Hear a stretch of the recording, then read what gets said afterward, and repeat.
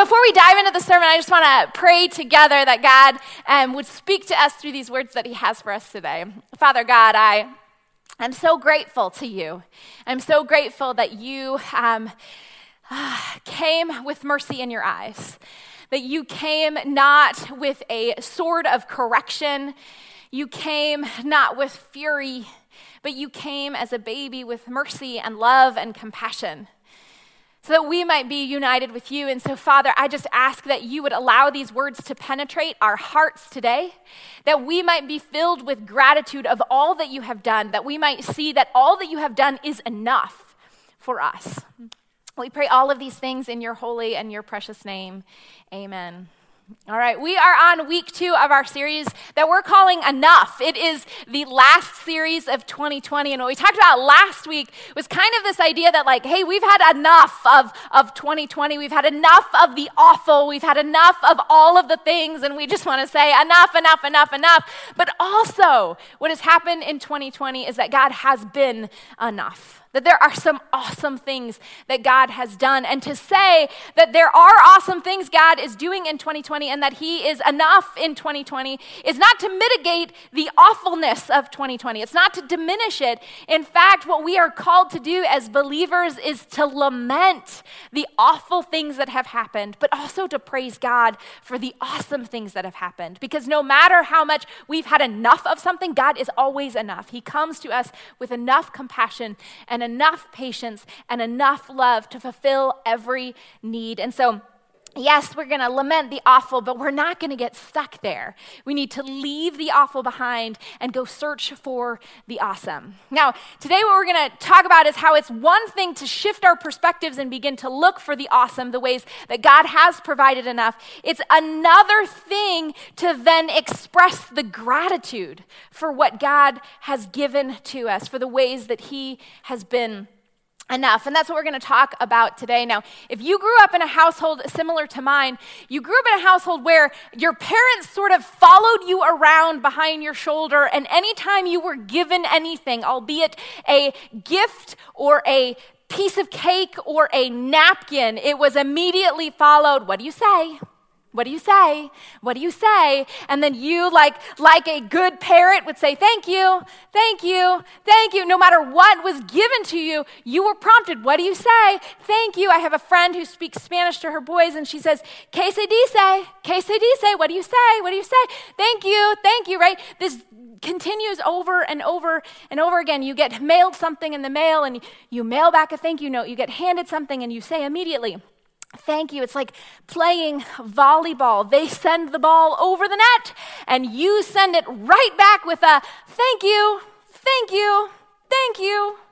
The problem is that as we grow older, sometimes what happens is that automatic volleyed thank you sort of starts to go away because no one's prompting us to do that, right? Sometimes our gratitude begins to get stifled or silenced or suppressed as we get older. And the result is that when somebody volleys you that ball, the ball drops in the sand and just lays there dead. And what happens is there's a gap that begins to happen in our relationship with that other person. As the ball keeps dropping, more and more space is created in our relationship until that relationship starts to fracture, until there's this huge gaping hole in our relationship between what has been done and what has been appreciated.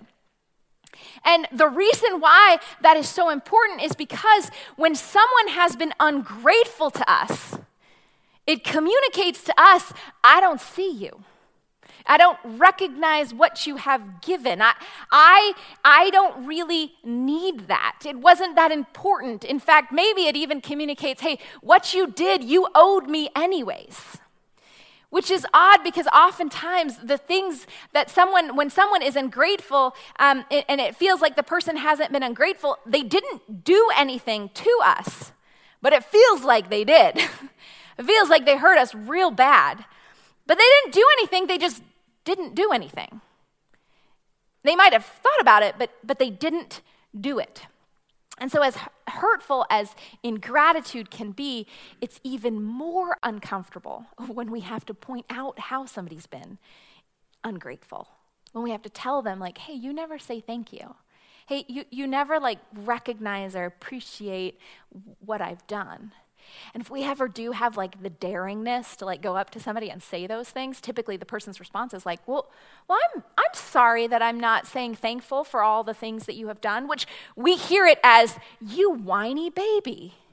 Why? Well, I'm sorry. I'll just go ahead and point out whenever you've done anything and I recognize now you need all sorts of praise for each little thing that you've done.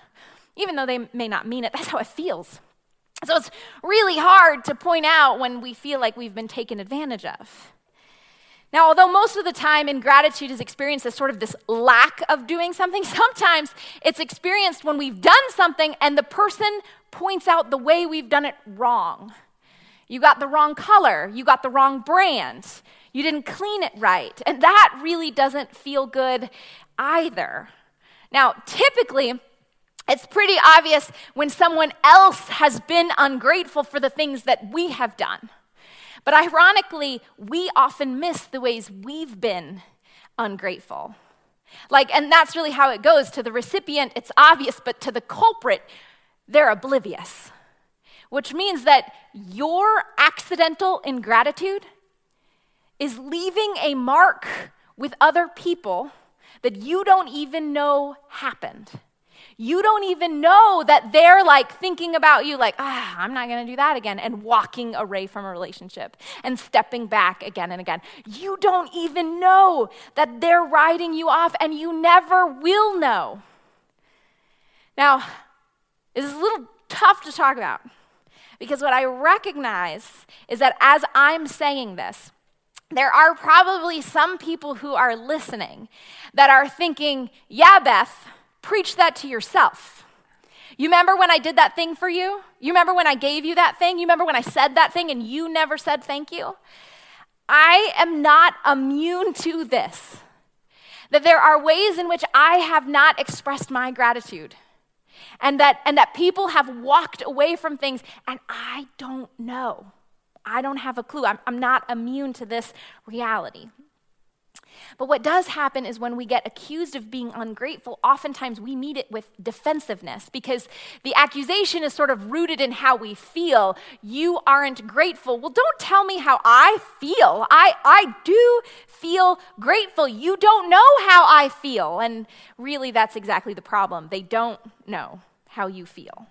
They just know how they feel, which is unappreciated and taken for granted. And so when we try to say, but I'm grateful on the inside, our thoughts and our feelings are just meaningless because unexpressed gratitude is experienced by others as ingratitude, which is the opposite of what you actually do feel. Now, when I worked with students for a number of years at the previous church that I was at, I had many conversations with parents who were trying to figure out, how do I have a good relationship with my teenager? Our relationship is totally fractured, and they think that I hate them, but I really do love them. I feel love for them in my heart. And what it came up to as we walked through this conversation, this process again and again, was oftentimes they might have felt love for them in their heart, but they didn't have love for them on their calendar. And their calendar is what counted. Their calendar is what brought connection. Their calendar is what communicated how they actually felt. And so they were left with these fractured relationships with their teens. And this is actually the same thing that is true with gratitude. That the feeling in our hearts don't volley that ball. The thoughts that we have in our heads don't close the gaps. And telling a third party, another person, how grateful you are for that person doesn't strengthen your relationship with that person. You have to express your gratitude to them. And when you do, you'll find that your connection with the person begins to grow, and so does your degree to which you trust one another. Now, why is that? It's because our hearts gravitate towards gratitude.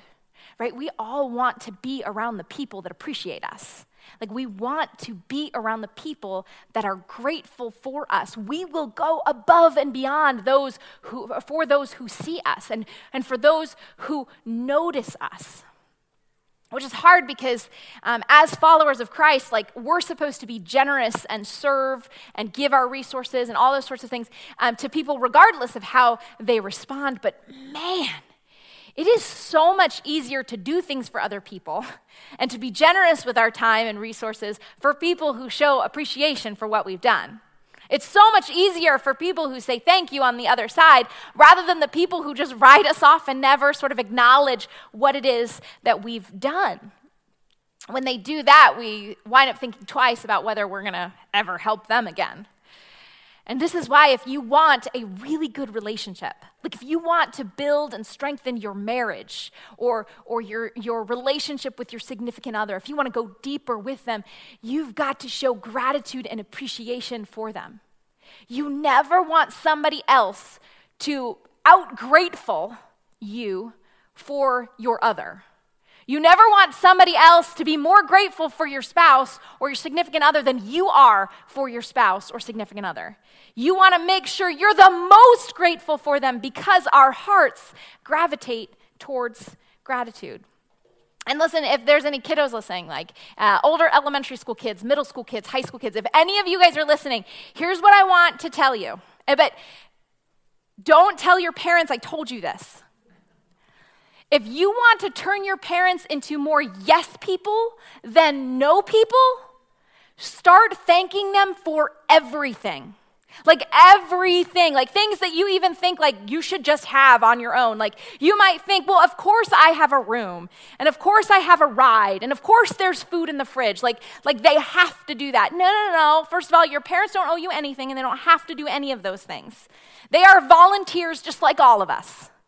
And if you want them to continue to volley that ball back to you and say, here's another shot, here's another thing, you need to start getting real good at volleying that ball back to them. Thank you, right? Because when we express our gratitude to our parents, it melts their hearts towards us. And they'll want to again and again give back to you as much as you've given back to them. Now, there's a narrative in the book of Luke that really does raise the bar about gratitude. And it gives us this beautiful example of what it looks like to truly be grateful in our lives. And it's found in Luke chapter 17. In verse 11, we're told that now Jesus was on the way to Jerusalem. Jesus traveled along the border between Samaria and Galilee. And as he was going into a village, 10 men who had leprosy met him, and they stood at a distance. You see, leprosy, like people who had leprosy, lepers, they weren't dead, but they also weren't really alive. They weren't actually able to take part in community or city life or anything like that. They sort of had to stand at a distance and watch the rest of the world go by while they lived in complete isolation. The reason is because they experienced pain differently than other people. They didn't actually experience pain. And so during a time when like their basic survival required manual labor, the result was like they would get hurt and not know it, and the hurts and the pains would be totally unattended. And so their bodies would just deteriorate and deteriorate and deteriorate. But in addition to that, leprosy was highly contagious. And so they were cast out of the communities. There was a law in place that said that anyone with leprosy, they had to live on the outskirts of town. And anytime they came close, like if they had to come into the city in order to get some supplies or something like that, they would have to give everybody warning by yelling, unclean, unclean, unclean. They had to cover their faces so that nobody would see them, so that nobody would be able to breathe the same breath that they breathed. And so they would created their own community on the outskirts of town. They would grow their own crops.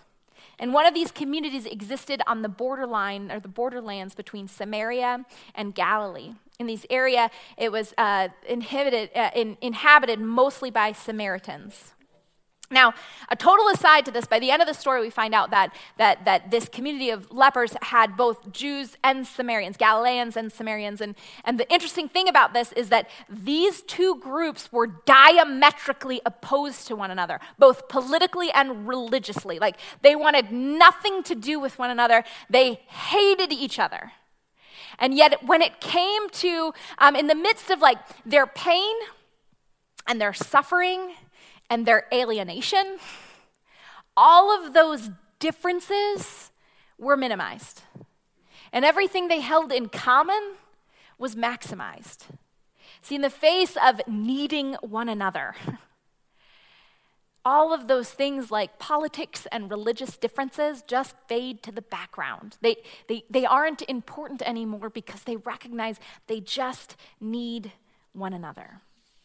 And so what we're told is that these men, these 10 lepers, they stood at a distance and they called out in a loud voice, "Jesus, Master, have pity on us." Now, this word master that's used is a really interesting word because it's actually the word that the disciples would have called Jesus. Like the long-standing follow Jesus around everywhere word, that's the word they used. And they weren't long-standing followers of Jesus, and yet that's the word that they used. And so what we discover is that they're just throwing mud at a wall and hoping something sticks. Like they are like, I will call you whatever I need to call you. Please, you are our only hope in this matter. You're our only hope.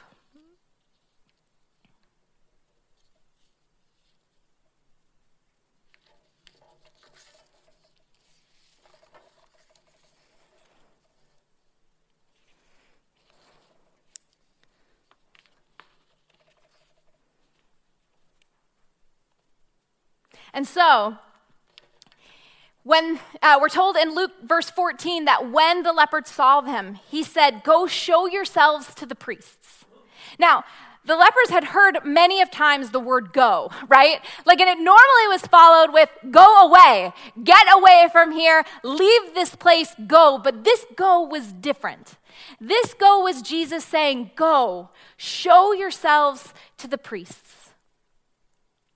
And I wonder if they thought to themselves, go show them what? Like the priests don't really like to see us.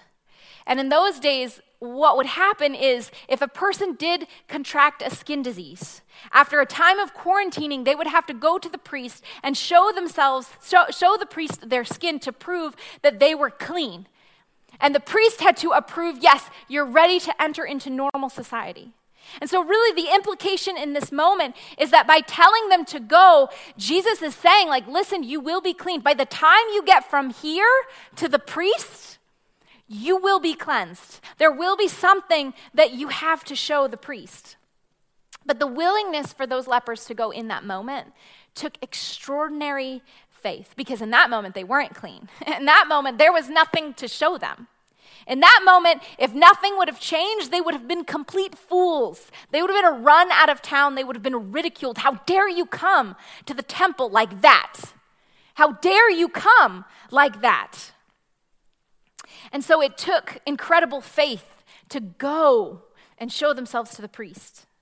And we're told by Luke that as they went, they were cleansed. Like, this is literally what it looks like to walk by faith. And they responded to this prompting and promise of Jesus, not because they saw anything that would have proven that it was worth trusting, but because they had complete faith before they ever even knew the outcome. And then here comes the twist in the story. We're told that one of them, when he saw that he was healed, came back, praising God in a loud voice. He threw himself at Jesus' feet and thanked him. See, one leper returns. There's one guy that turns back. One guy volleys the ball back to finish the loop. And he fills in this gap between his relationship between himself and with Jesus. And there was no more social distancing. He throws himself at Jesus' feet and he thanks him. He wasn't just content to feel grateful. He demonstrated it. And as much as we want to get on with the living among all of the death we've experienced, he's willing to go back and close this gratitude loop. After all, Jesus had given him his life back. And so he went back and he thanked the one who had given him enough so that he could move forward with the rest of his life. And then Luke tells us this really seemingly unimportant detail. It says, and he was a Samaritan. Why is Luke pointing out our differences? Why can't we just be humans? Like, why can't he just be like, isn't that enough? And what Luke is doing in that moment is what Luke has been doing throughout the entire Gospel of Luke. He continuously is pointing out how people are marginalized, how people who have been on the outskirts of all of the relationships, who have been discriminated against on multiple levels, that those were the people that Jesus cared about deeply. And oftentimes, those were the people who showed the most gratitude and the most praise for what Jesus had done.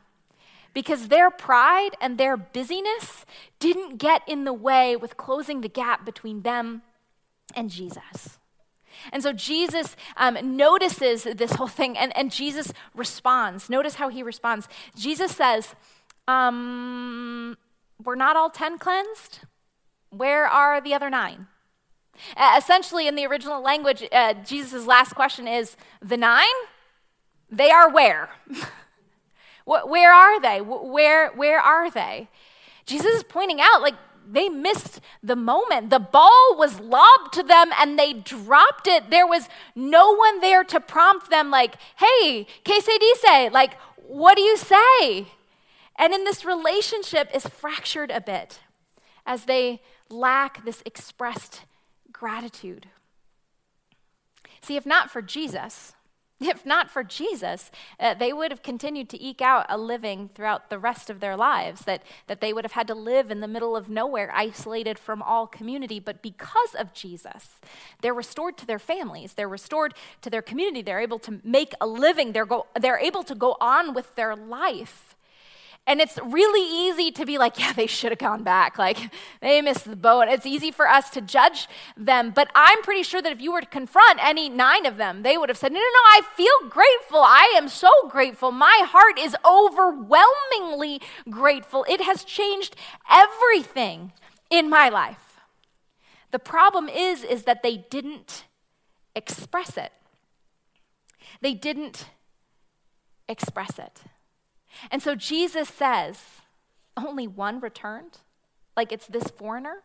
Luke tells us that Jesus says, has no one returned to give praises to God except for this foreigner? And he said to him, arise and go. Your faith has made you well. There's no need to return again. Go on and live your life. See, unexpressed gratitude communicates ingratitude. Regardless for what we feel, it communicates ingratitude, and it has the same effect as rejection. And so if we want to have the hearts of those who you love, we need to express gratitude to them. And if we just want to have people in our lives who continue to get by or get a paycheck or do what they're supposed to do, then by all means continue to withhold gratitude. But we know this. Like, we know that we're supposed to be thankful. We know that we're supposed to tell people at every turn, like, thank you for this. What you did was enough. Thank you for all that you're doing. And so why is it so hard sometimes? Why is it so hard sometimes to express gratitude for the things that somebody else has done, to recognize what they have done in your life? Well, I think that sometimes it's because gratitude actually feels a little bit like weakness. Like having to acknowledge what somebody else did for you means that you kind of are admitting that like maybe it could make you feel like you couldn't have done it on your own. Well, the reality is you couldn't have. You couldn't have done it on your own. And in the wake of your own progress, there are always people who have facilitated success. And to acknowledge them might feel a little bit like weakness, but it's actually a sign of maturity. So our call to express gratitude is a call to leave sort of this unhealthy sense of independence and instead move to a proper perspective that you owe so many people in your life a debt of gratitude. And that's okay. that's okay. So from this point on, the question becomes like, what will your story look like? Will your story look more like the 9 who were so excited that at the new opportunity, who were so excited about the new life that had opened up to them, that they went forward from that place and forgot about who had helped them get there? Or will your story look more like the 1 who goes back to the one who has allowed them to move forward? And my call for us today is to be like the 1, to be like the 1 who went back to move forward. And so my question becomes, have you thanked those who have helped you move forward? Have you done it ever? Have you done it recently? And if you haven't, the good news is that it's not too late. The good news is that you can still decide to be the 1. You can still decide to be the 1 through one expression of gratitude at a time. Not by what we feel in our hearts, because gratitude that we just feel but don't express is simply ingratitude by another name. And so our call is to be in the habit of being returners, because there is enough in our life to be thankful for. All right, let's pray together. Father God, you first and foremost are the one that we are called to be grateful for, because you are the one who left the riches of heaven and took on flesh to become poor and vulnerable and weak, to give up your life for us so that we might become rich. So that we might become rich in our relationship with you, so that we might become rich in forgiveness and mercy and patience, so that we might become rich by inheriting your great kingdom that is full of love and justice and mercy and compassion. And so, Father God, would you begin in our hearts to bubble up all of the ways that we are grateful? And would you motivate us by the power of your Spirit to express our gratitude first and foremost to you for all that you have done, but also for each other? We pray all of these things in your holy and precious name. Amen.